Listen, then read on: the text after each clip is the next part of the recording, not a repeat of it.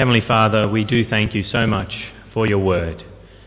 It is such a precious gift to have your very words before us. Lord, help us to treat them as your words and help us to accept them as true because they come from a true God. May we not doubt what you say here, but may we believe it and then put our lives on the line with it. May we trust you with our very selves because you have spoken to us and you have told us how to live. Lord, may this morning you speak through me as we look at your word together. May I explain it clearly, and may the people gathered here this morning who are committed to you be edified. And if anyone here this morning does not know you, has not put their trust in Jesus Christ, may they be helped this morning to come to a saving knowledge of your Son. And we pray this in his name. Amen. Well, I want to begin by asking a question. Do Christians suffer? Do Christians actually suffer?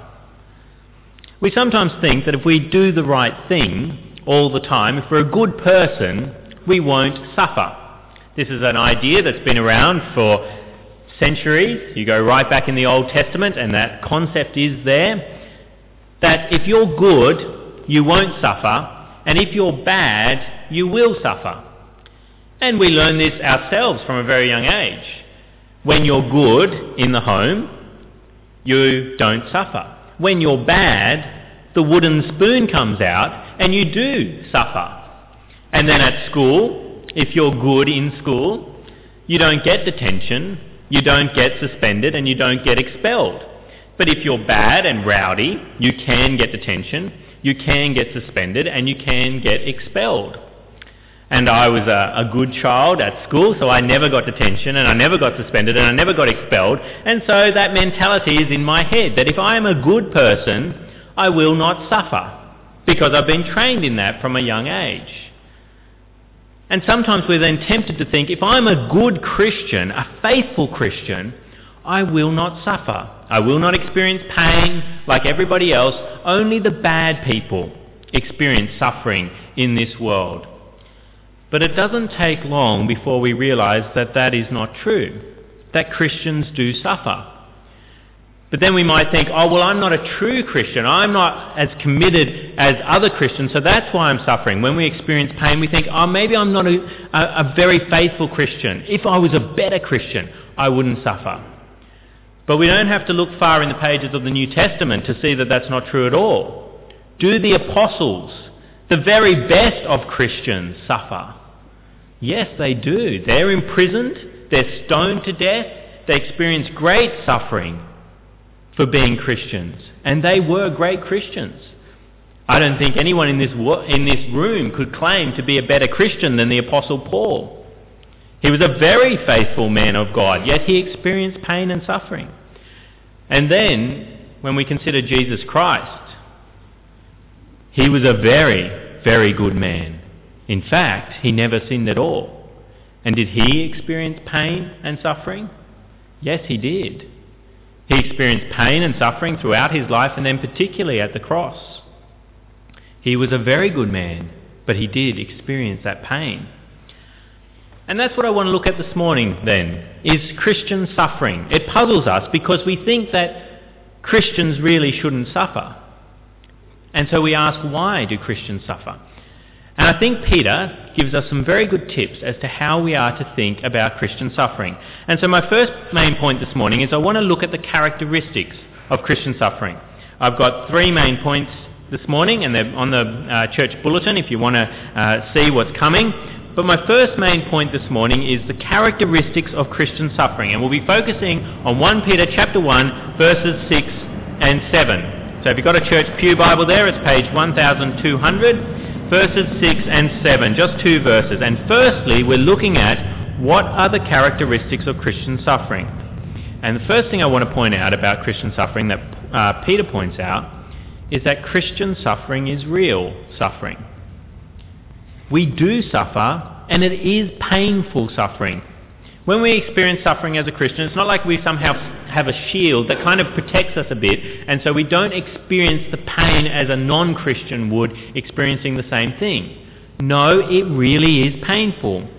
Peter says, in this you greatly rejoice, referring back to what we looked at the last couple of weeks about inheritance in heaven. And then he moves on to the subject of suffering. In this you greatly rejoice, though now for a little while you may have had to suffer grief in all kinds of trial. You will suffer grief. And it's real grief that you will experience. It's not some other grief that non-Christians experience and you experience a lesser degree. No, it's real grief. The word there in the Greek is mental anguish. That you experience this anguish in your head, that suffering that you feel when you experience the different types of suffering that we have in this world. And then Peter doesn't just say that we experience real suffering. He says it comes from all kinds of trials. It comes in all different ways to us. Verse 6, in this you greatly rejoice, though now for a little while you may have had to suffer grief in all kinds of trials. It's not as though Christians only experience some types of suffering and the non-Christians experience everything. So they get the lot. Christians, we only experience maybe physical harm, or maybe we only experience loss of loved ones, or maybe we only experience loss of financial wealth, or loss of jobs, or even that we suffer with different types of sins, whereas the non-Christians have all kinds of sins, but Christians only fall into temptation in certain areas and suffer with those. No, Christians experience not just suffering, they experience it in all kinds of ways. You as a Christian are not exempt from different types of suffering. You may experience them in your life. You may not experience the lot, but you may experience any sort of suffering that non-Christians will experience as well. It comes in all kinds of trials. But the other characteristics, on the characteristics of Christian suffering, we've seen that it's real, we've seen that it comes in different ways. The other thing he says, which is kind of an encouragement for us, is that it's only for a little while. In verse 6, in this you greatly rejoice, though now for a little while you may have had to suffer grief in all kinds of trial. It's only for a little while that we suffer. What does he mean by that? Well, one way that we can see this is the fact that we aren't here for a very long time. It may seem like a long time. I'm 30 years old now, and so that seems like quite a lot, particularly when I speak to my little nephew and he asks how old I am, and he goes, whoa, that's old. He's only 5 and I'm 30. That's a long time. But really, we're here for a very little time compared to eternity, compared to forever. We may be here 70, 80, maybe make 100 years, but that's a very little while compared with eternity that goes on and on and on forever. And if we're a Christian, we know that we won't suffer for eternity, that our suffering only lasts until we die or until Jesus returns. And then we go to a place where it's pain-free, suffering-free, and that goes on and on forever. It's only for a little while that we suffer in this world. And even then, our lives are not just one big painful experience. Suffering comes and goes. What does he say there? He says, in this you greatly rejoice, though now for a little while you may have had to suffer grief in all kinds of trials. You may have had to suffer. Not every one of you has, but some of you have. It doesn't go on and on. You can have periods of suffering, yes, but there are periods of blessing where you don't experience much suffering at all, where you are quite content, where God is giving you all these things that you can enjoy, and the suffering is in the background if it's there at all. It doesn't go on and on. It's only a little while. It can be a little while in this life, and it's certainly a little while when we compare it to eternity. The other thing that we learn about Christian suffering, another characteristic here that Peter says, is that Christian suffering happens when necessary. We see this in verse 6 as well. In this you greatly rejoice, though now for a little while you may have had to suffer grief in all kinds of trials. It's not quite clear there in the NIV translation, but you can get the point there. May have had to suffer. The word, other translations say, if necessary. It's a little Greek word that's translated there, and that's another translation, if necessary. Christian suffering at times is necessary. God says it's a must. It has to happen. It's necessary for Christians to experience suffering at certain times. But this question then, this characteristic then raises the question in our minds, if it's necessary, why is it necessary? God says you have to suffer. Why would he want me to suffer? Isn't he a good God? And it's meant to be everything is great for me in life because I'm serving him. Why is it necessary that I suffer? Well, Peter gives us an answer. And that's my second main point. The purpose of Christian suffering. What is the purpose of Christian suffering? Peter actually tells us. There's many purposes given to us in the Bible as to why we are to suffer. They can be things like it's a killing of worldliness and sin in our lives when we suffer. Our sins are purged from us, refined from us. It can increase humility, drive us to prayer, closer to God. But what's the purpose that Peter gives us here? What is the purpose of Christian suffering? Well, the purpose that Peter has in mind is proving genuine faith. And he tells us this, verse 7. Speaking about Christian suffering, he says, these have come so that your faith, of greater worth than gold, which perishes even though refined by fire, may be proved genuine and may result in praise, glory and honour when Jesus Christ is revealed. Our faith is proved genuine when we suffer. Why would God need to prove that our faith is genuine? Why would he do this? Well, it's because there's false faith out there as well. Not everyone who claims to be a Christian and says they have faith is speaking the truth and really has faith. There is false faith out there. And the illustration that Peter gives us is helpful here about gold. He says that faith is like gold, but actually more valuable than gold, because gold perishes with fire. But there's fake gold out there as well. And so when someone comes to us and says, I have some gold here, we want to know that it's truly gold, because there's fake stuff. As a 10-year-old, I got into rock collecting for a certain amount of time.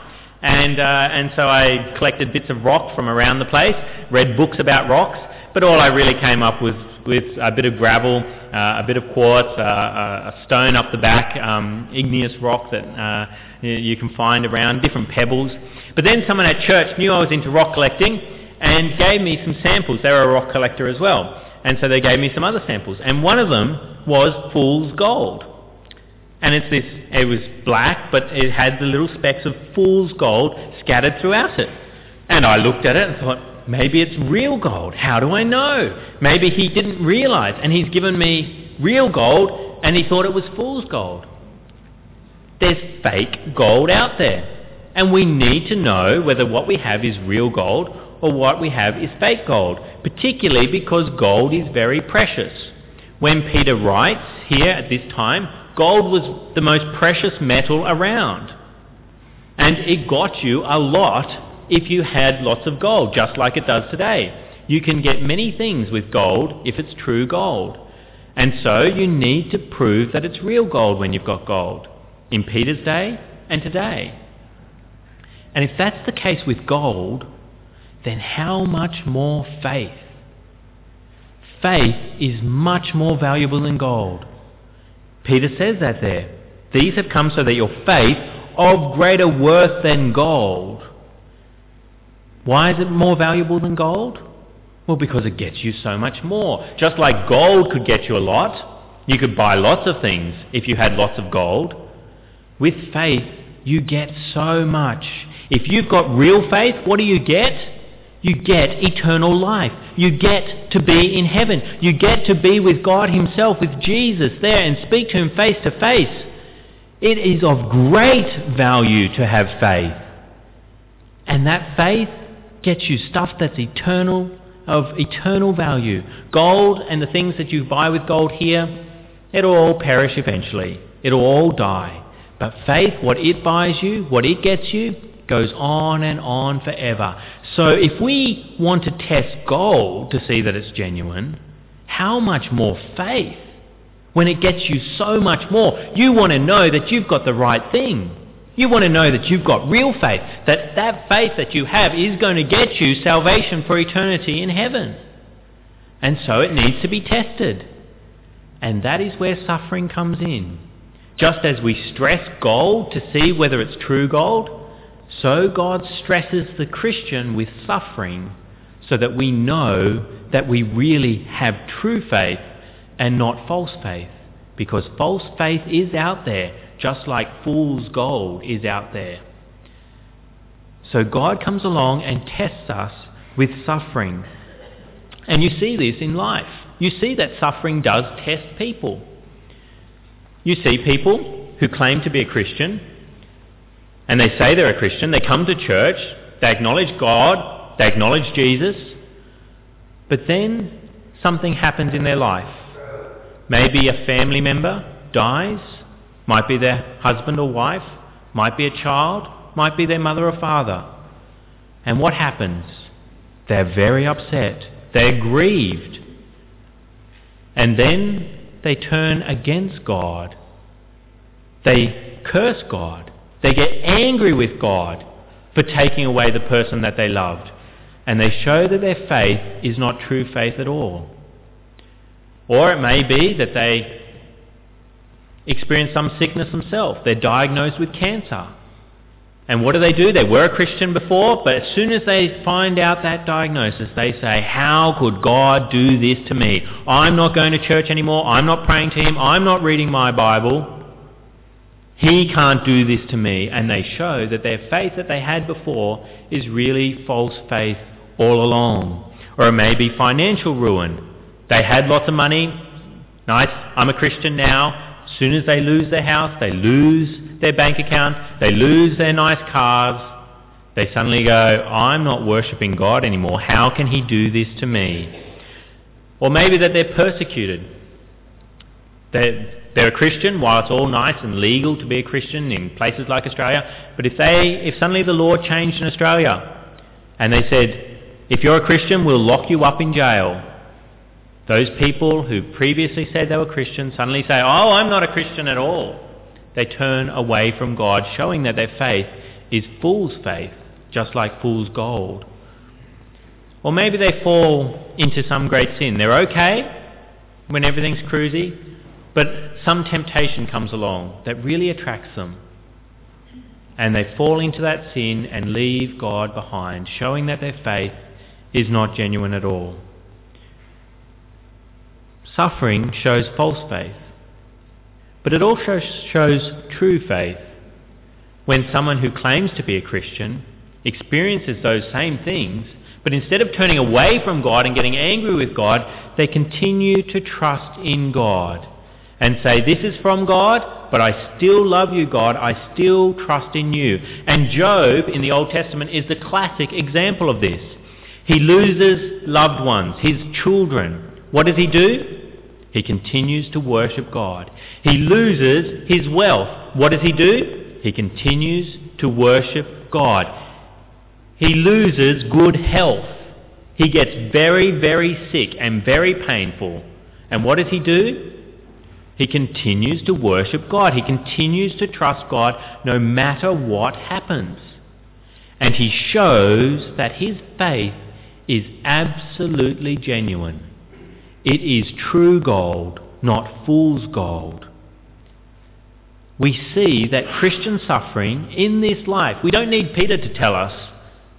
We can look around us and look at people and we see this person, they experienced suffering. What did they do? They turned away from God. This person experienced great suffering. What did they do? They turned to God and got closer and closer with Him. We see it in our lives. The purpose of suffering, one of the purposes, the purpose that Peter gives us here, is that it shows genuine faith and it shows false faith. So we've seen the purpose of suffering, we've seen some characteristics. Lastly, I want to look at what is the result of Christian suffering. What is the result?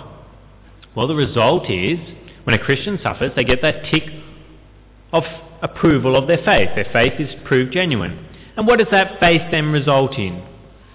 Well, we are told, verse 7, "These have come so that your faith, of greater worth than gold, which perishes even though refined by fire, may be proved genuine and may result in praise, glory and honour when Jesus Christ is revealed."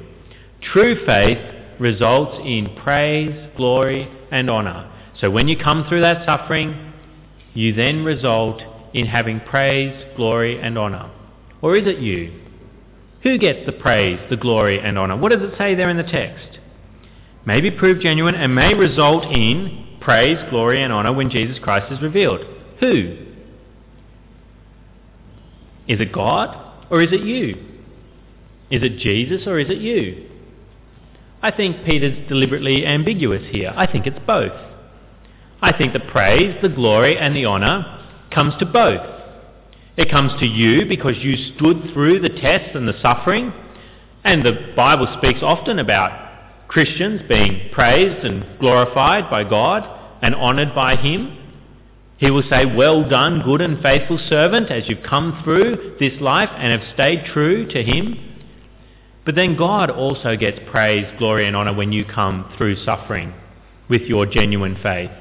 Because He is the one who has given you that faith, and He is the one who has given you strength to persevere through those trials. And so He is the one who ultimately gets the praise, glory and honour. You get it as well, but it's a gift from Him, and all the work that you did, it was through His strength as well. So ultimately He gets the praise and glory and honour. But you do in His pleasure. He loves to praise His people, to glorify them and to honour them for what has happened. And this makes sense, that this is a result of suffering and genuine faith that comes through.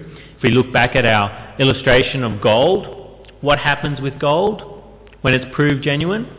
Well, it gets nice things done to it, doesn't it? It gets put in a nice vault. You don't put things in a secure vault and with lots of protection and guards there, ready to kill anyone that tries to break in. Gold gets put in a nice vault, or it gets fashioned into some nice piece of furniture, or overlays something, so that and it's put in a rich person's house or a very honoured person in this world. They get this piece of gold furniture there. Or it can even be the honour of being on a king's head as a crown. The gold gets fashioned into this lovely crown and it's put upon a person with great responsibility, great power in this world, and is honoured there. Not everyone gets to sit on the king's head. Genuine gold gets to sit on a king's head. And then we honour gold by, it can sometimes become a ring on a person's finger to signify something very important, that this person has made a commitment to another person. Until death do they part. It signifies something great and is honoured there upon that person's finger. And just as we see gold is honoured when it's proven genuine, so we see people, their faith is honoured when it is proven genuine. So what kind of faith do you have? Do you have a faith at all? Do you believe in anything? Are you an atheist and you don't believe there is a God? If that is you, do you realise what you're missing out on? You are missing out on something of greater worth than gold. You could have all the gold in the world and still be missing out on something greater. Faith is of greater worth, of greater value than all the gold in the world. And if you don't have it, you are missing out. And you are missing out on the results of that genuine faith as well. You're missing out on the praise, the glory and honour of God Himself. And instead, if you do not believe, you will be condemned for not believing, for sinning against the God who made you and wants you to believe in His Son and His Son's death for you. If that is you, don't be like that. Have faith and have it this morning. Trust in Jesus Christ and His death on the cross, and have something today that is more valuable than all the gold in the world. Have something that gives eternal riches that last, unlike gold which perishes with fire. But if you claim to have faith in Christ, do you wish to know that you are saved? To know that you have true faith and that your faith will really get you an eternal inheritance? Do you sometimes wonder whether I don't have the real faith, I might not really be saved?